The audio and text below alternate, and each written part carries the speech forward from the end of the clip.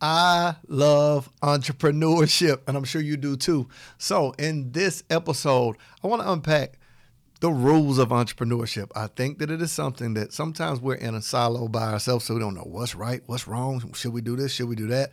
I'm not saying I'm an expert, but just based on my experience, I'm going to talk about 3 lessons that every entrepreneur has to learn. Welcome back to another episode of Monetize with Marcus podcast. I'm your host, Marcus Warrosia. You stuck with me. So in today's episode, we're going to dig into why I love entrepreneurship and like some of the rules of the game. What are some things that we should learn about entrepreneurship? Because it's different from anything else and it's different for everybody. So I don't want you to take what I'm saying and think that it's one size fit all. Like I do marketing, sales. I'm in the e-learning space of entrepreneurship. Someone else might have a brick and mortar building. Someone else might be mechanics. So the context is going to be different, right, for each person. There are certain people that have a job but a side business. So entrepreneurism is very broad. So when people say I'm an entrepreneur, well, that's like saying I do music. Do you do R&B? Do you do rap? Do you do country? What's the genre of entrepreneurship you're in? Now, in entrepreneurship, some call that a niche, right? But every person, there's be some different rules. So I want to kind of unpack today kind of the mindset surrounding entrepreneurship and some things I've learned in my journey. And I hope it helps you. So the first thing I can really say I've learned, I love entrepreneurship. I've learned that there's no magic pill, right? So on the day you submit your 2 weeks notice, quit your job, tell your boss you out, you don't magically develop the talent, the skill to be successful as an entrepreneur. And knowing how to create ideas is not the same. So some people say, I'm really good with coming up with ideas. Well, that don't make you an entrepreneur.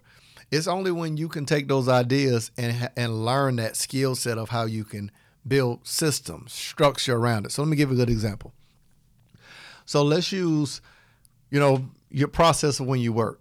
If you had to submit time off for your vacation, that's a standard operating procedure that the person who owned the business came up with. If you started working and they did a training process, hey, watch this video, and then next you're going to do this. The sequence that you learn things in, that's a process that the business owner came up with. All the way down to, hey, fill out these documents so we can now get you set up on payroll. That's a process. So some entrepreneur, even for the job you work, built the system. So the first skill I'm learning with entrepreneurs, we quit jobs sometimes where we were not emotionally connected, mentally connected, any of those things. And we think that now because we run a business, even if you're generating income, like I learned my first few years in business, I was great at generating income and not growing a company. And they're not the same thing. So that's why I was a part of Team No Sleep, on your grind, working 24/7. That normally happens for people who are hustlers but not entrepreneurs. So like when you start thinking about it, you go from hustler, entrepreneur, CEO, right? And they're not the same. Like there are multiple steps in the process. The hustler know how to get a check. Like, hey, Miss Lady, I got these 2 for 1. All right, you make enough money. You can hustle your way into some dollars.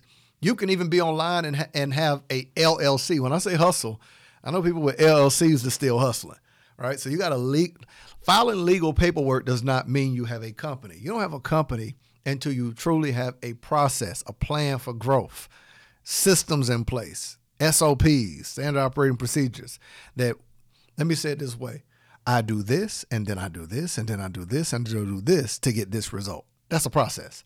So like all you got to start doing now is that's the transition as a hustler. The hustler knows I buy shirts, I sell shirts.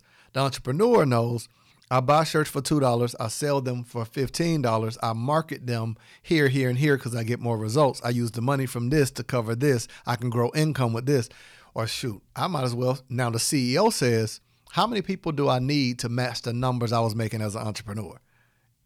And the CEO now says, here's what I say to get a sale. Here's where I buy the things from. When we get less than this many t-shirts, we reorder. See, that's a big difference in the train of thought. All in the same space, but all different processes. That's one of the major lessons I learned. See, I've been all 3. I was the hustler, had books, sold books. As the CEO, as an entrepreneur, Then I started saying, okay, how do I turn these books into branding, marketing, get more of them? How do I build the infrastructure around it? How do I leverage my book to get speaking engagements? How do I turn the book into coaching? So I started thinking about more ideas. But as the CEO, I said, hold on. This probably isn't the best business because people don't buy books more than once. So every day I got to find a new customer as an author. So as the CEO, I made the hard decision to fire myself from being an author. Don't miss it. I fired myself from the thing that I identified with. I wrote 23 books, but as the CEO in me, I fired the entrepreneur me. And as the entrepreneur me, I fired the hustler me. And the CEO said, Marcus, unfortunately, we can no longer keep you on as an author. You're going to have to become a business consultant and a marketer, a digital marketer, in order to expand the company's growth. So I fired myself as an author and hired myself as a business owner, as a coach. Because as a coach, I can grow the revenue. You follow what I'm saying?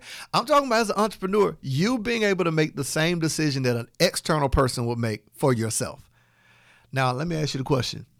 Is it possible that you're giving yourself a raise and a role and a title that you should fire yourself from? Is it possible? I'm going to say it again, that you're giving yourself a raise or you're working overtime on a task or a job that you should quit altogether. You get rid of the whole department. Now, you know you're the only person in the department, so that means you get rid of it altogether. So some years ago, it was a hard decision. I just stopped selling books. Now, they still sell on Amazon. They still sell, but I didn't push them on my site because the moment you hear me say I wrote 23 books, what's the first thing that happens? You only see me as a person that can help you write books. So I never market something that I can't help a person do within my company. So now as a CEO, I realize it's distracting for me to market me as an author because we don't sell anything that would help authors other than those who are looking to turn their book. Like we'll build the funnels for it, the marketing for it, but that's a physical product. We'll help you turn that into a course, right? So it makes more sense to talk about how authors can grow their online business. Follow what I'm saying? So that's one of the lessons I learned, to fire myself in those positions. Now, second thing I want you to learn as an entrepreneur, time management is an Achilles heel. Or let me say it better. Time management for every entrepreneur it can be their greatest strength or their worst nightmare. So you don't leave a job and immediately go from showing up at 9 o'clock, go to lunch break, not doing any work, and now all of a sudden be able to manage and run yourself. So I started doing something with this time management hack that I started learning when am I most productive. And I would literally set what I call the entrepreneur work schedule. And I would switch it. So sometimes I'd be like, I'm on mornings. Then I'm going to get up early. I want to be working by 8 a.m. or 9 a.m. So I'm going to get up, get my coffee, and I want to be in my office. Although the office is in my crib, I want to be in my office by 9. Then when I start feeling less productive, I'm on night shift. I'm going to chill all day, work out, hang out, do whatever I want to do. And I'm going to start working at 9 o'clock and grind it out all night. It's a way that you trick yourself as an entrepreneur. Like, these are just skills. These are rules and skills that don't nobody tell you. I'm just trying to be your homeboy and tell you what's happening out here. That certain times I'm on the night shift. I'm going to stay up all night, pound it out, grind it out. What time you get up tomorrow? Now, I still get up fairly early. I'm up 7-ish, 8 o'clock at the latest. But there's certain days that I say I'm not talking to anybody until 11 o'clock. Now, that might seem late to start. But then I say I'm going to do this part of the work from 11 to 5, right, where I'm talking to clients on down the line. Late at night is when I'm doing my planning, my reading, like going in depth to grow my knowledge, my education to be better, right? So it's just a matter of that time management piece to figure out when are you most productive? Are you a morning person, late night person? Y'all better stop listening to these people to tell you get up at 6 a.m. and you know that's not your vibe. I know people say, oh, I'm a 4 a.m. guy. I'm not a 4 a.m. guy because I go to bed at 2:30 or 3. I don't feel no type of way, but I'm still up by 7 or 8, so I'm still getting the same hours of productivity. Make sense? So that was the first one. Second one is time management. And the third thing you're going to have to be extremely good at. Every entrepreneur must learn to develop the skill of saying this most powerful statement. I don't know, but I'm willing to invest to learn. Oh my goodness, you'd be shocked. How many people ruin their company because they simply are not willing to say, hold on, take a deep breath and make sure you get it. I don't know, but I'm willing to invest to learn. Let me look at this camera. Say this with me. Come on. Come on. You can do it. I believe in you. You have the power. I don't know, but I'm willing to invest for someone to teach me. You'd be shocked how freeing and how powerful it is that people will spend countless hours, time, effort, and energy trying to learn how to do something on their own when they can pay somebody for it. Or you'd be shocked how many entrepreneurs that will literally want someone to pay them, but they have never been willing to pay someone else. So you have to learn the skill of divorcing the idea of money in terms of making it, spending it versus investing in it. All right. So those are 3 rules and things I've learned on my entrepreneurial journey. This is another short form episode of Monetize with Marcus. I hope that it's brought value to you. But if I could leave you with anything, you more than likely, as a CEO, should have a meeting with yourself as an entrepreneur and fire you. But hire yourself to do something that you are the best and the brightest at, and it will grow your company. I'll see you in the next episode.